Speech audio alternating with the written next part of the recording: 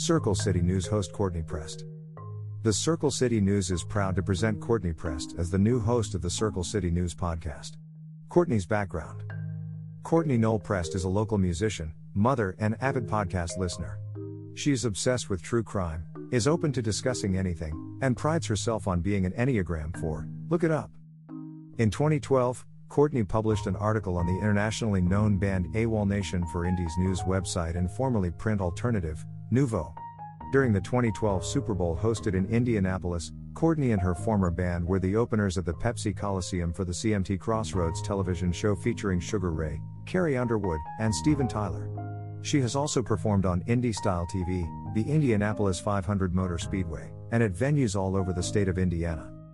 Courtney has lived in Indianapolis for 18 years, and currently resides in Carmel with her daughter and two black kitties, Dahlia and Go.